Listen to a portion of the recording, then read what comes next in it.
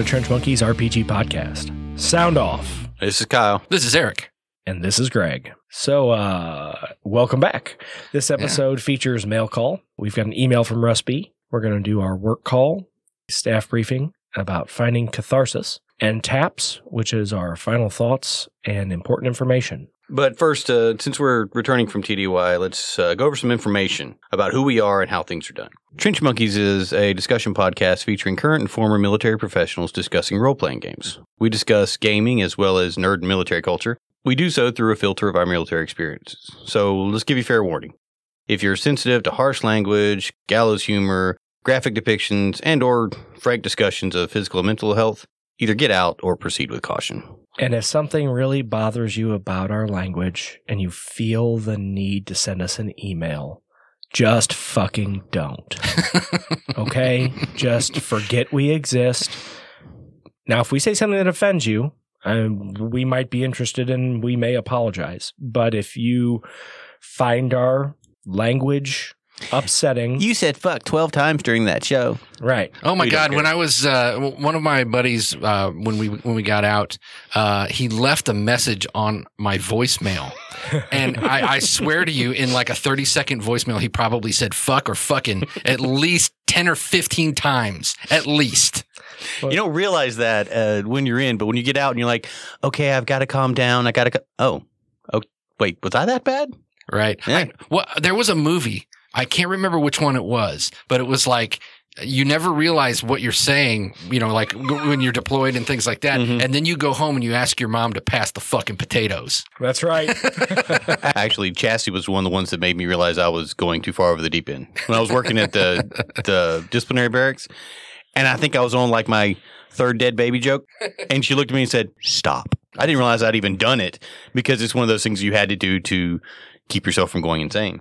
Yeah.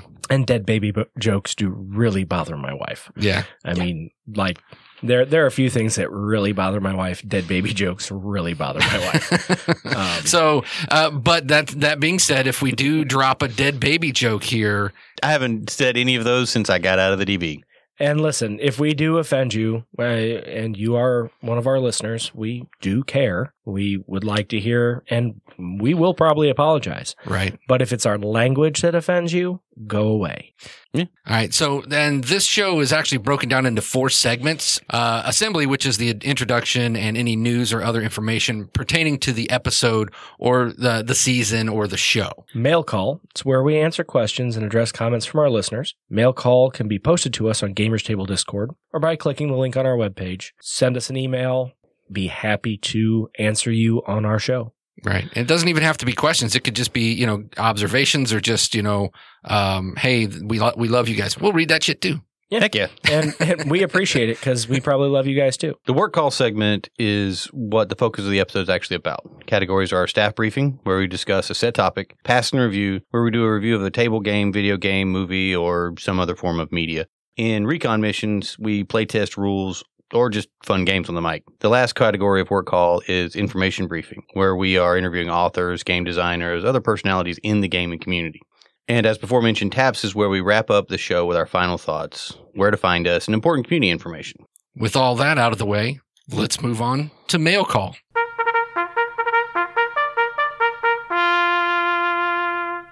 Mail call. Email from Russ B. So Russ says, one problem I always had was having players be no-shows for my games. What would you guys do when you had a rotating cast of characters? Oh, that's a good one. That is a good one because not only does it apply to just in gaming in general, but military gaming. Yeah. Almost like precisely. Oh, yeah. And it really depended on the game. I mean, if we were on a dungeon crawl in D&D, Pathfinder, etc., it got difficult. I mean, you wind up with a logistics trail. You wind up with 5 or 6 characters who are guarding a camp. Yeah. Who are, guarding a wagon, who are just kind of following the group. And if you got to rotate them, you rotate them. If you wind up with everybody, I mean, as a game master and all of a sudden, last game session you had 5 and now you've got 11. Right. The encounter that started and maybe you had to end in the middle of last game session, now like 19 orcs are coming running. because you also have a logistics trail that won't shut the hell up. Right. So that's the easy way to ramp up an encounter is by all of a sudden, oh no, man, your log trail is being too loud. You're not sneaking up on these guys. They know you're coming. What was the kid's name in the that Halloween scenario that was Left 4 Dead and Resident Evil combined? What was it? He spent he wasn't able to be there. Okay, yeah. And he spent 3 episodes in a coma. Yeah. His powers awakened and he went unconscious and just spent that time terrorizing people's dreams. He was a unit armorer, right? And we were stationed in Kansas, and a very special unit, at least for one of the games, came in from Fort Campbell, and we were the only 24-hour arms room that they wanted to store their stuff in, because our arms room was also in the MP station. So literally he had to sit for 2 weeks on these hard crates in our arms room, and he barely got to leave. Oh, God. They were, full of miniguns and cool shit. So, right. I mean, well, yeah. The stuff you don't want walking away. Yeah, it was a trade-off. But, got to meet some pretty cool guys. It was a very cool aviation unit, and, they were very cool because I got to talk to him once or twice. But yeah, he missed a couple of game sessions just because he couldn't leave the arms room. Yeah. And God forbid you take the game to him, right? Oh, yeah. Well, if there was any place we could play that wasn't just in the middle of the MP station, maybe. But that's one of the ways to do it with Pathfinder. If you're an episodic game, you're playing Champions or Heroes, you're running more like a comic book kind of thing, or Shadowrun, where it's very mission based. You can file people in and out between missions. But if you've got somebody who it's not for work and it's becoming a problem, maybe you talk to them, or maybe you just, you get their guy captured or they get shot down and you can pick them back up and bust them out later. Now that D&D has become so much more popular and mainstream, I'm wondering, and anybody who's listening to this who's active duty right now, I am very interested in how big your game groups are. Yeah. Because when we were, playing and things like that, it was, most people really didn't understand, or, maybe they knew what was going on, but it was it wasn't, it was just usually a small group of people playing. It wasn't a massive amount of people. And I'm just wondering how that's changed, because that would, if, like you were saying, your logistics trail is going to be so huge. And that's with, maybe 7, 8 people playing. Yeah. Mm-hmm. Yeah. I mean, I couldn't imagine it being a gaming group of 15, 20 people. We have trouble on Friday nights with 8. Yeah. I think the biggest I got was in a deployed setting, actually, in 2007. We were forward deployed, had no power, no running water. I've talked about it a few times. And nobody had anything else to do. Right. I mean, we'd got Risk taken away by our platoon sergeant because of a fist fight. You can only play so many army version of the Monopoly games before, people get sick of calling the boring queers the boring queers, which doesn't go over well with the guys from Puerto Rico in your unit, And then there are people that refuse to play you in Scrabble. Well, you can only do so many sets of 200 push-ups for beating the platoon sergeant and platoon leader in Scrabble before you decide you're just not going to do it anymore. Right. And Spades is great. I'm sure we've all played plenty of games of Spades. Right. But by the time you're 6 months in and you've played as much Spades as you're going to play. Right. You kind of hit that wall. Right. So I did that after about 5 hands. Yeah. I was never a good Spades player. So, I had a couple of books and a notebook and some dice and a pencil in my footlocker, and we just started a game of D&D up, and I was just running off the top of my head. I had returned to the Temple of Elemental Evil with me, so I was using that as a loose framework and setting. Sure. And the game or the mod? The mod. Okay. And, but, when you go into the fortress and there's the dragon there and you've got 12 people. Yeah. I had people charging it with short swords. What the hell? Might as well, right? Yeah. It was pretty good. When you get big games, you're going to have to, kind of the way I dealt with rotating that way was, well, you know what? You guys have got a wagon. You got to guard the wagon. You've got to do this. You've got to do that. If you're going into an actual dungeon, you've got 3 or 4 torchbearers. You got 2 or 3 people carrying stuff, and you don't even have to make them hired. You can make them assigned, or you know what? You freed some prisoners a couple of rooms back. And, you got to safeguard them through. What are you going to do? Just cut them loose in the dungeon? Right. Right? Hope you make it. Bye. So You're free. Go be free. Oh, they did. If you've got a group that will just cut them loose, so you just kind of put an Easter egg in early that, people are missing their family, people are missing their friends, and there's rewards available if you find missing persons. Yeah. Oh, is that why you do that? Yeah. Okay. Yeah. It's so you don't cut, half-starved people loose on deep 7 of a dungeon and then they get eaten by something upstairs you missed. Oh, yeah. And I just throw you guys some more gold and I raise the cost of something later to take it out. So. Right. I remember when I was playing, it was most of us were in the same unit. So it really, unless somebody had, some other duty that they had to do, CQ or something like that, then for the most part, we were always together, except one guy was in a different unit. And that unit, he was a driver for a brigade major. So that fucker was in the field all the time. And hated life. And he did. And so we would play and he would be gone. And we would just have to say, well, your character is, and we played a lot of Shadowrun at that time. And like you said, it kind of depends on the game that you're playing. You can do that very easily with Shadowrun. He just happened to be the Street Sam. So it was like, okay, you're going to go do this job, but you're not going to have your Street Sam with you. You're going to have to probably think a little bit more around the bust down the door and like you own the place. You're going to have to actually think about stuff and infiltrate and things like that. And then when he would come back, then it would be, oh, well, now we can just bust down the door. Well, it's like when we were in Iraq, we had like 5 of us playing a vigilante campaign in Heroes, in Champions. And generally it was good, but I was the one guy who was in another section, who was on another base at one point because 2 of us had night missions. So, we weren't always able to be together, but we still found a way. Yeah. I played everything from just games with me and Greg 4 nights a week because we were bored for 2 months. And I played games. I even played a game in Iraq briefly with like 12 people in it. Like first level D&D ran into 2 hill giants. God dang. Oh no. One of the best was there were 12 of us though. I mean, yeah, but still, that's first level hill giant shit. We were running a game. I killed it in like nice. Right before I left Germany in Mannheim. We were stationed in Heidelberg. We had a buddy in Mannheim, and our friend Lance, who we've talked about a little bit before, gathered this group of people together. And it was when Bones was really big. The show? Yeah, the show. Okay. Yeah. So we decided, all right, well, you know what? Yeah, let's play this game. And, it was contemporary. And, I don't even remember what the overall objective was because I remember showing up and I'm playing a guy named Otis. And it was kind of back before I had ever watched Breaking Bad, but he was basically a Heisenberg with a military background. Okay.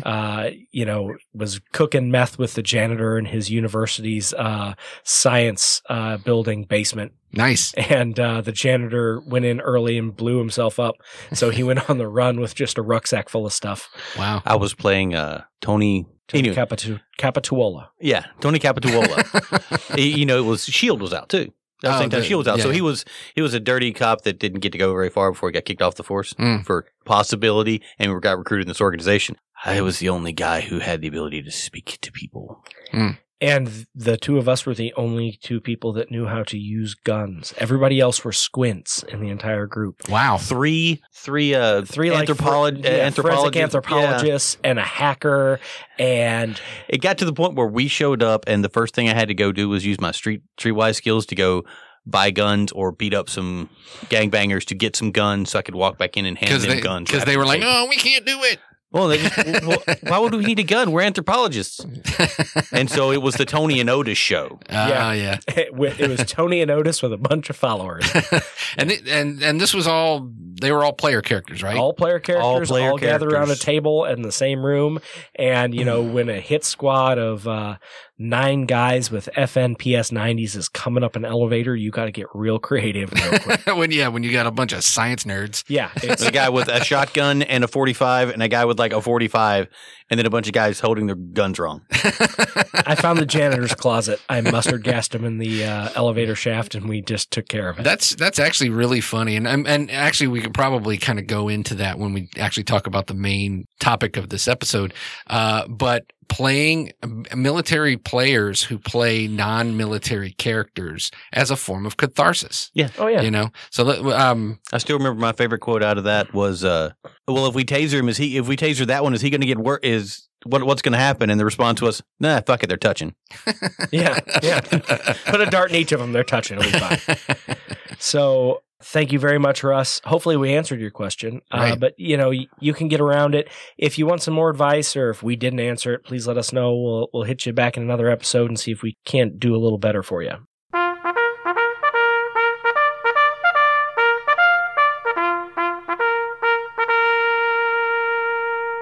Moving into work call, this work call is a staff briefing talking about finding catharsis, kind of like what we had mentioned before. And so springboarding off of what we were just talking about and kind of what I was saying, I found that it doesn't really work well the other way around where you have someone who has no military experience playing a military character. It can happen and it can be done well, but a lot of times it's with a group of non-military background people because by trade, I'm a registered nurse, so I cannot watch medical dramas. Yeah, got that. So when I play a game and somebody is playing a military type character, a lot of times I have to bite my tongue because, and I've been out long enough, it doesn't bother me as much. But man, when I first got out and people were doing things, and I'm like, you're doing it wrong. You're doing it wrong. Just to do it, the other night went to see Sonic the Hedgehog. Uh-huh. I mean, it's a video game movie. I thought, why not? I'll see. They actually took the advice of the fans and changed it. And I was like, I'll support that. My only problem with that movie were the military guys. Really? They're all retarded. I don't mean like you're wearing the uniform wrong. No, I mean generally retarded. Wow. That was my only problem. It was very obvious they didn't use any kind of like military. Well, no, even the guy they had playing the Major is a guy who's known for playing military. Even then, he was the only thing that was believable about it because he was just being harassed by the civilian that he really wanted to punch in the face. But everything else, I was just like, that's I please move on with the story. I can't watch this anymore. This is horrible. If you ever want to be physically harmed by people wearing uniforms incorrectly in a movie, watch the A-Team movie. That's all I have. Oh, the one with Bradley Cooper and all that? Yeah. Yeah. I don't get me wrong. I like the movie, but there is one section where these two master sergeants are wearing their collars all the way done up and velcroed over and all this extra high-speed gear. And it's like, listen, you might get issued all that shit, but about 80% of it sits in a Foot Locker unless you get a memorandum from someone above your commander that says you will wear it 100% of the time. And usually it's only if you got some sort of like the old man's going to be walking around and you don't. Right. It's like, we're going out on make sure you got the right gloves. Yeah. When we leave the gate, all that shit's going to be on. And when we come back in the gate, all that shit's going to be on. But the rest of that mission, that shit's sitting in the backseat of your Humvee or it's sitting in your rucksack. Right. So, but talking about, having civilians play a military character, but I've found doing it the other way around, where you've got a group of military personnel sitting there playing a game and you decide, I want to play the non-com science geek or, That's my Friday night character right now. I'm Yeah? playing an archaeologist. Mm-hmm. I have almost no combat skills. I have hid in a van now for most combats. It's a supernatural-based game. Okay. TV show. Yeah. It's Oh, a okay. TV Yeah, show. yeah. So, I have been wandering around with an iron crowbar that I bought, a pure iron crowbar out of luck. And I've got a 1911 because, and the funny thing about it, my wife, who usually plays a non-combat character, is playing the combat monster, shoot people in the face, run and gun kind of character. It's kind of funny. She has combat skills. She doesn't use them. Yeah. I know. I've seen her character Yeah. shoot. She's got a lot. She's better than mine. And I'm playing a civil engineer. Yeah. Yeah, who lost everything because he had to blow up a building to stop some sort of hoodoo thing. Huh.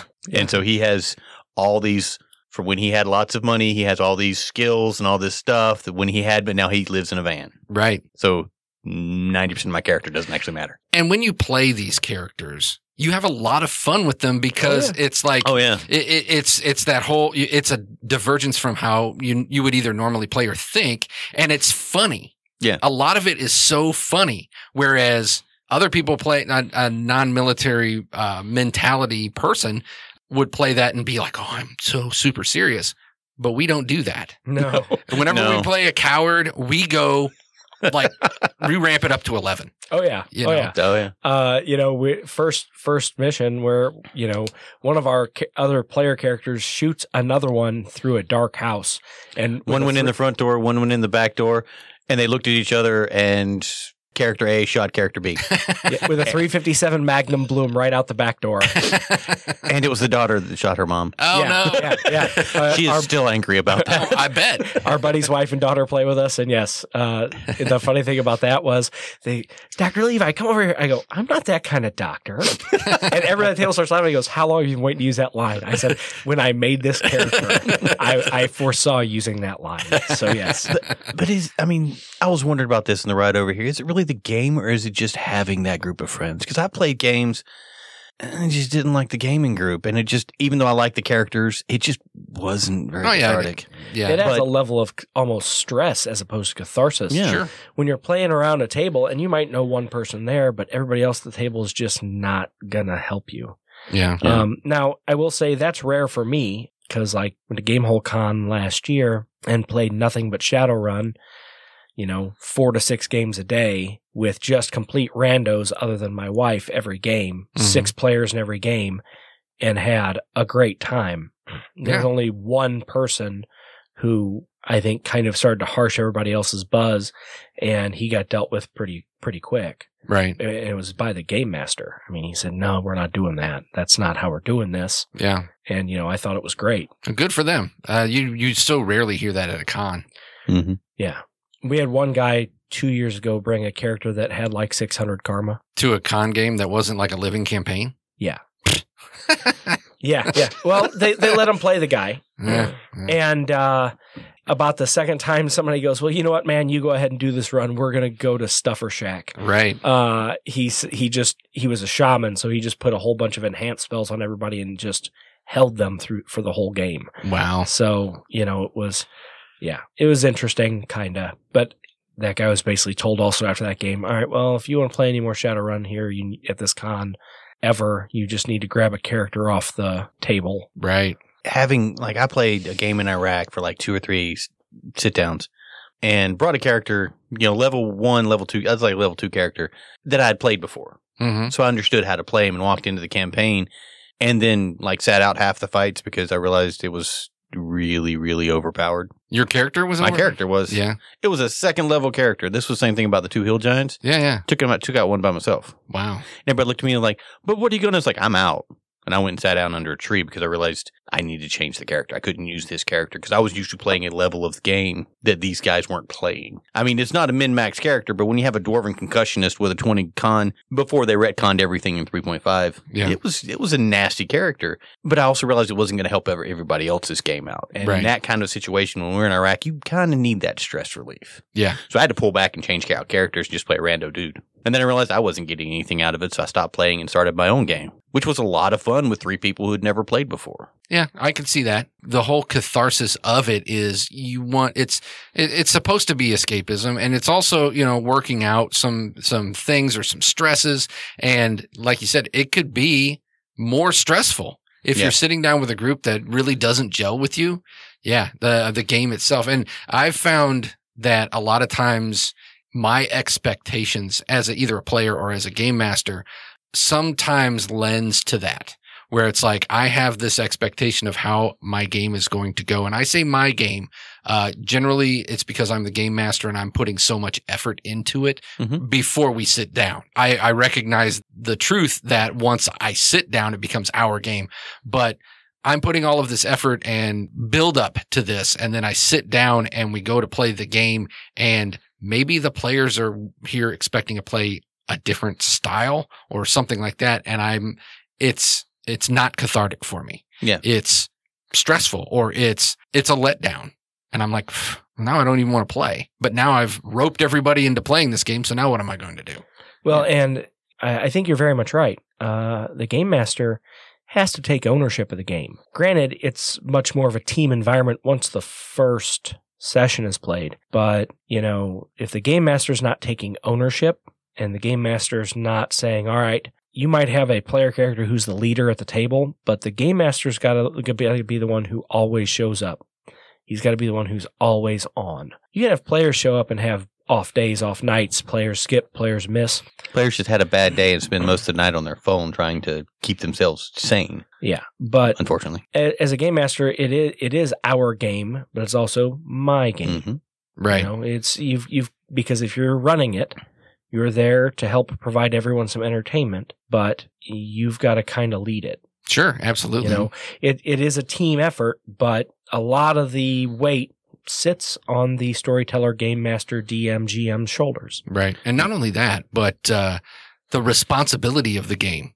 And like we were just talking about, when I said good for that game master who stepped up and said, we don't do that here or whatever, because like it or not, most of the time, if you're sitting down and you're going to game master a game, if someone is breaking the social contract of what you're doing, everybody at the table is now looking at you as the game master to handle it. Very, very likely that happens because you're seen in this leadership position. Oh yeah. I was trained to run a game a certain way. There are three types of missions. There are three types of things that are going on during the course of your game.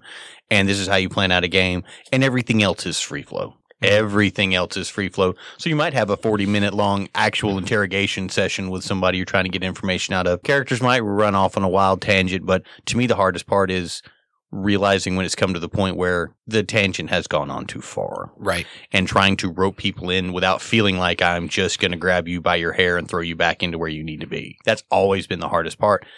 And that keeps me from enjoying the game. Yeah. But I don't know. I mean, I rarely have those instances, but when you do, you can just feel the difference in everybody. And pulling it back into something that we can all enjoy, that we can all have fun with is just difficult. Sometimes particular individuals will fight you tooth and claw to be idiots, but right. But, gaming is a catharsis. Maybe that's how they need to get something out. I mean, there are times we have gamed till we've laughed, gamed till we've cried, gamed where we've laughed till we've cried.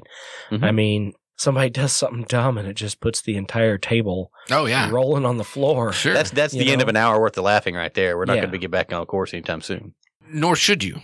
And that's the rub, right? That's the tightrope walk of recognizing, if I try and rope everybody back on course, am I really just throwing a monkey wrench in everybody's fun? Because maybe what I had planned for tonight isn't what should happen. That maybe we could do that the next night or whatever. It's just, I don't know how many times I've ran a game and sat and watched as player characters went on shopping sprees. And I'm not just talking about, buying curtains and shit. I'm talking about, let's go buy a magical item, or I'm really looking for this. And and I've done it as player too. It's like you go into the night not really expecting to do this or whatever. Maybe you do have an objective, but then something kind of strikes your fancy and it's like, this is, the mood of the table is a relief. This is what they want to do. Let's let them do it. As long as it's not one person doing it and everybody else sitting around going, well, when are we going to play? Yeah. That's the problem. And that is, it may be cathartic for the person who's doing all the, what do we call that? The grab ass. But, and if the others are good, just observing, somebody doing goofy shit, then hey, then whatever, it's entertaining. But for me, it's more cathartic for me to feel like I'm building the story than it is stroking somebody's ego or letting somebody run roughshod over the whole thing just to vamp, Yeah. If you've got player characters that are doing that, I mean, you can either rein them in or you can cut them loose. And if they get their jollies and you can't rein them in, then cut them loose. Yep. There's people I used to play with all the time that I will not play with anymore because, you play with them and it becomes their show. You go to do something, it's like, well, I'll assist. I can do that. Yeah. It's like, I don't know how, but whatever. We're not doing that. Fine. Go ahead. You know what? You do this run. I'm gonna go sit over here and drink. And I'm actually guilty of doing that as a player. And it's mostly because I'm kind of a clown when it comes to playing. I know you look at me like I'm crazy, but it's true. You never went over the top, Eric. Well, you never stole spotlight from anybody. I generally, when I play a character who does, I wouldn't necessarily say steal spotlight, but takes their fair share of spotlight. Oh yeah, you had Butcher Boy. I mean, right. Well, and I mean, there's in other cases too. We're playing a game of Call of Cthulhu currently, and our friend Aaron is running it, and I'm playing Busta Saladino, and I'm from New York, and I talk with my accent, and fuck you, that kind of thing. And Shannon is playing my brother. So there'll be sessions and my older brother, which is funny because of the dynamic, because Shannon's like, 10 years younger than me? Easily. So she's bossing me around as if she's my older brother. We're both from this, big Italian family, Brooklyn, New York. And she's bossing me around, and I'm, fuck you, Frankie, that kind of stuff. And we do that all night long. And Mike is sitting here playing this game, and he's just like watching, like, what in the hell is happening here? And I honestly said this to Aaron, who's running the game. Do you need me to dial this back? Do you feel like it's too much? Is it too much of a clown session every time we play? Nope. Keep doing it. Keep doing it, because everybody's laughing. And, there was just an instance of what happened was Shannon's character found an altar in the basement of this hunting lodge, and it was covered with a tablecloth, and she kind of opens it up, and she's like, "Hey, Buster, come over here, because this really stinks." And I'm like, "You're not making me fall for that again, Frankie. You fucking farted, and I'm not going over there and smelling your fart anymore. I'm never doing it again." And she's like, No, come over here. There's something weird under here." And I'm like, "No, you fucking farted, and I'm gonna, of course it stinks. It's your fucking ass, that kind of thing." And we do that stuff all the time, and it's mostly just to try and make each other laugh. And in the process, we get everybody else laughing. But if there was somebody at the table who wasn't into it, I would like to think that I would be like, okay, let's dial this back down to about a 4 or a 5. And especially if the game master wasn't into it. Right. And it's not even just, your RP at the table. It's character level, character power. Yeah. We were playing Monster Hunter International role-playing game in Heroes. Okay. And my wife and I have kind of started playing related characters, couple characters for a couple games. They're always married. Not always. All right. Sometimes they're dating. We've had three games now where we've played characters where we were a couple. And she enjoys it.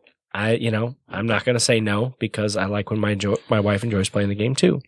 So what kind of told me my character might have been a little over top was when I one round killed a werewolf. Mm. Afterwards, Dylan goes, "Hey man, I want to talk to you." I said, "I need to ramp back my character." He goes, "Yes, please." Yeah. So I ramped back my character a little bit.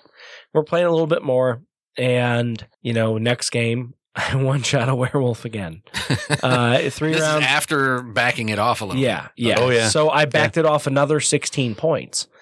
You can do some stuff. I had a thing where it was basically, to easily explain, it was sneak attack.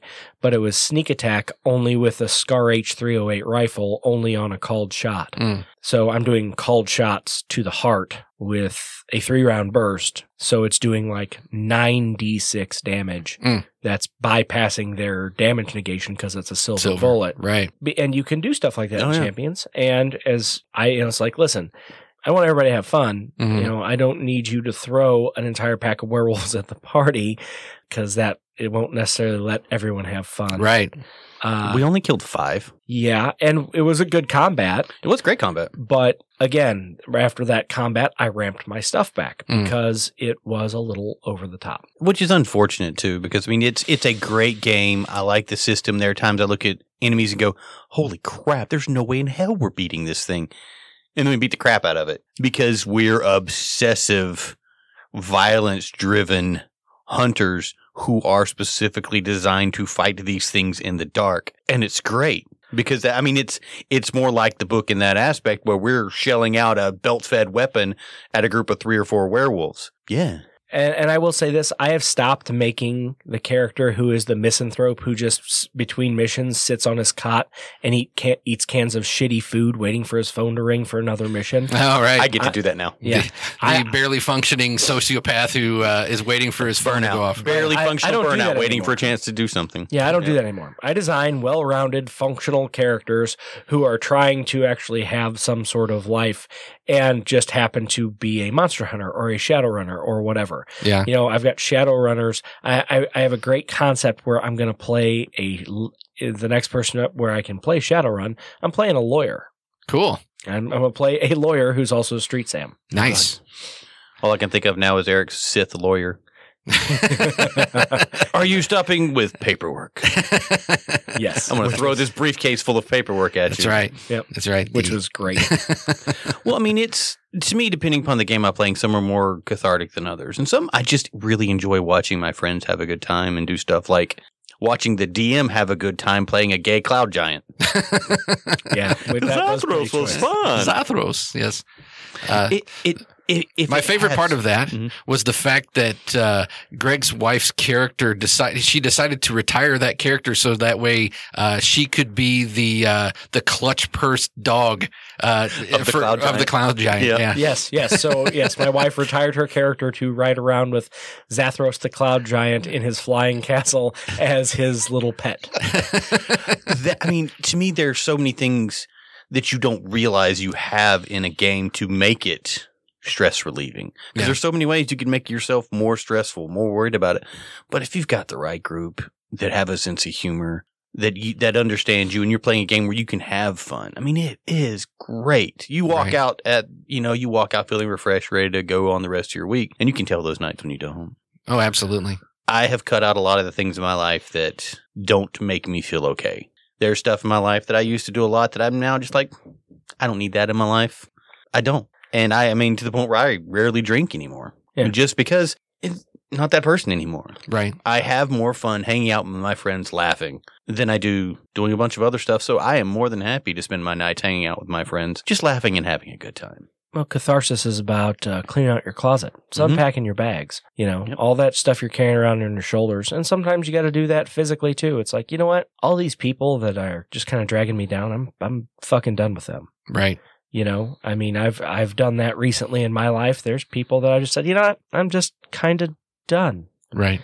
I mean, what benefit other than a couple of laughs every once in a while, does that offset the stress and the other pain in the ass that these people are in my life? And the answer was no. So it's like, you know what, man, if you want to come around and hang out, you know where I'll be later. And that's Yeah. kind Leave of the been it. drama behind. Just, Yeah. I'm a no drama zone. If you can leave your drama at the door of my house, you're welcome in. Right. I'll be happy to feed you. I'll be happy to play games with you. I'll be happy to have fun with you. And don't get me wrong, if one of my friends calls me for help, I'm coming to help. But that's a difference between people just showing up and bringing their bullshit drama into your house on a regular basis. So screw it. Catharsis is about unpacking your bags. Sometimes you've got to clean out your closet too. You got to find all the people that are causing all that emotional issue and toss them out with all the problems. And I think it also helps having people that understand where you're coming from to talk to.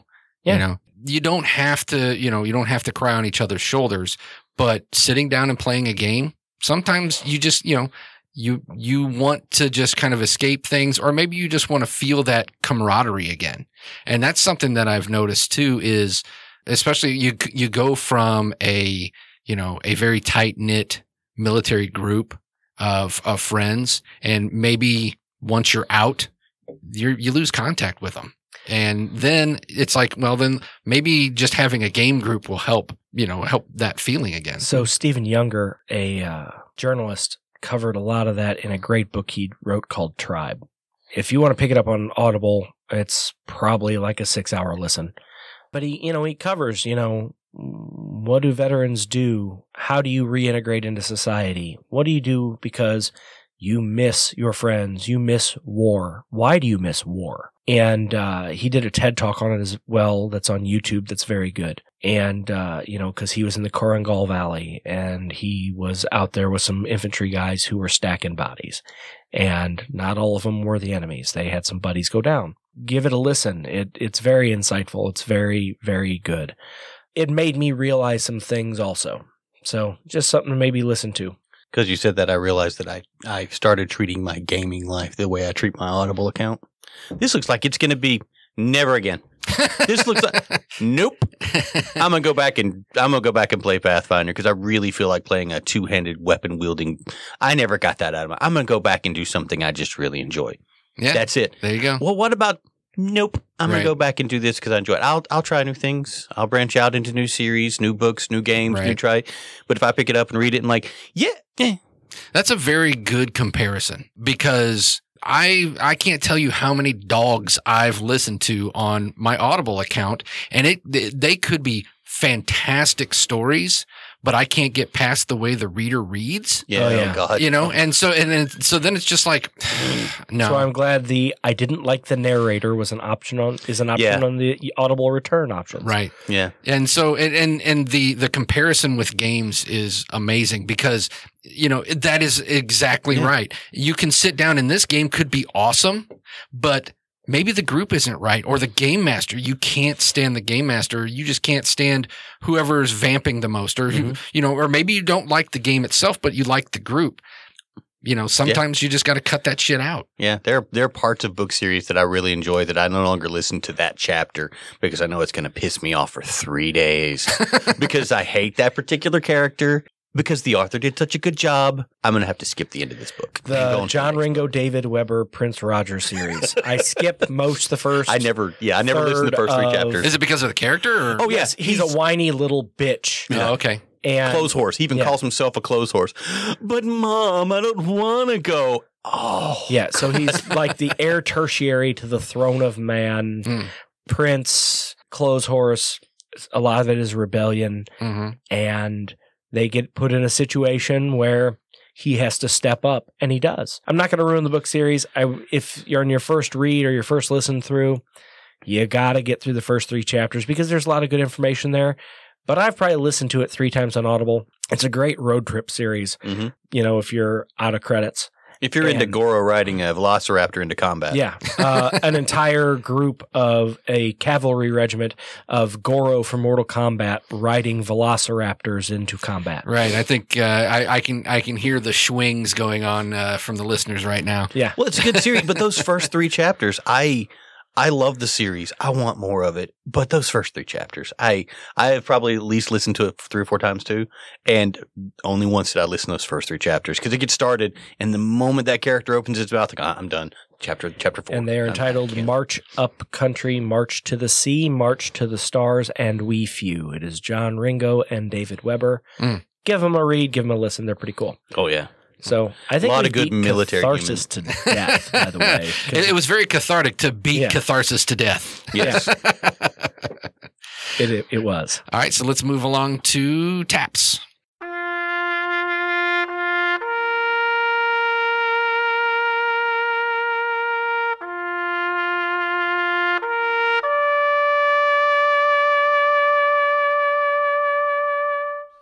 Before we go, there's an important cause we want to talk about. We want to talk about the Gary Sinise Foundation. Gary Sinise played Lieutenant Dan in Forrest Gump. Gary Sinise has a great biography out where he kind of talks about how he came around with his thoughts and how he has started to support veterans. And it's great. If you want to get a good podcast that talks about his foundation a lot, Jocko Willink's podcast with Gary Sinise on YouTube is very good. They give you some insight into what's going on. He has been building homes for veterans. He has been supporting the Fisher House. He took something like 1,200 kids who lost their service member parent to Disney World in the last 3 or 4 months on the same plane, like 2 plane loads of kids. Took them all to Disney World. Nice. He's doing great things for veterans. And I've probably said before that generally the only people that help veterans are other veterans, and he has proven me wrong thankfully, because, you know, I mean, you think I'm going to call my buddy because, you know, you get that feeling. You know, you feel it through the force. I think my buddy's having a bad day. You call him, you catch him, you know. So he's doing a lot to help veterans out, help our community, and we want to kind of showcase him this season. Yep. So, you know, he's got his Lieutenant Dan band. He's got his biography out. He's got, he's on a couple of good podcasts on YouTube. If you ever need to pick up, and you need a gateway drug, the Gary Sinise podcast with Jocko Willinks on Jocko's podcast is really good. So yeah, that's who we're going to support this tour. Mm-hmm. And, we're going to reach out here in a few episodes and see if we can help them in any way. Maybe we'll try to run a fundraiser for them. We'll try to do something for them. Absolutely. He had a Marine burned over 90% of his body, winds up basically his foundation built the guy a house. Nice. Smart house tailored to all his specific needs for his disabilities, for having been burned by an IED over 90% of his body. And, you know, he's doing stuff like that. He's helping take care of us. So we want to help if we can. Right. And we will link to the Gary Sinise Foundation, and every episode, like Greg said, we're going to file in behind them. Get used to it because we're going to talk about it. So what are your final thoughts on this episode? You said, it was cathartic to beat catharsis to death. Yes, right. Beat catharsis to death. That's with a tire iron, right? It makes me really think about all the good and bad gaming episodes I had and the good and bad times. Makes me wonder how many times a bad gaming episode was just a bad point in my life. It could have been. Made me realize it feels really fucking good to be back. Well, yeah. We were on TDY for a while, spending some of that hard-earned GI Bill. You know, is there any GI Bill left? That's what I want to know. I've got 2 months and 20 days of GI Bill left. I think I got to go back. My body can't handle what I thought was going to be a great idea. Yeah. But yeah, so there's GI Bill left. I don't know if I'm going to be using any of it, but we'll see what's going on. You know, and we got new jobs and we moved to different positions in jobs. And right. I left the government entirely. I left 16 years in law enforcement, which was very different going from the Army and the federal government into a corporate setting. Yeah, I can imagine. Oh, man. It's been... Heck, I've got a house now. I'm going to have a wife and a kid. And 43 when I get married this time. So yeah, that's where we've been. So again, we're going to try not to stay away as long ever again. Right. I can't promise there won't be some TDY between tours here and there, but it's not going to be 2 years again. Yeah.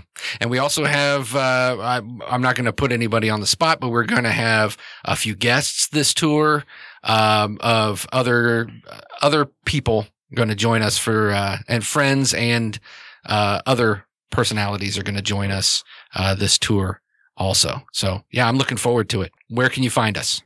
Facebook page is, facebook.com/TrenchMonkeysRPG. Twitter, we're at TrenchMonkeys.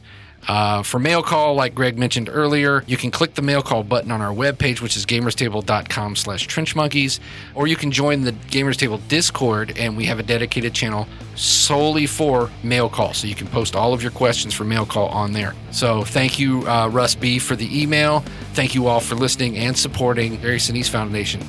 Trench Monkeys, dismissed.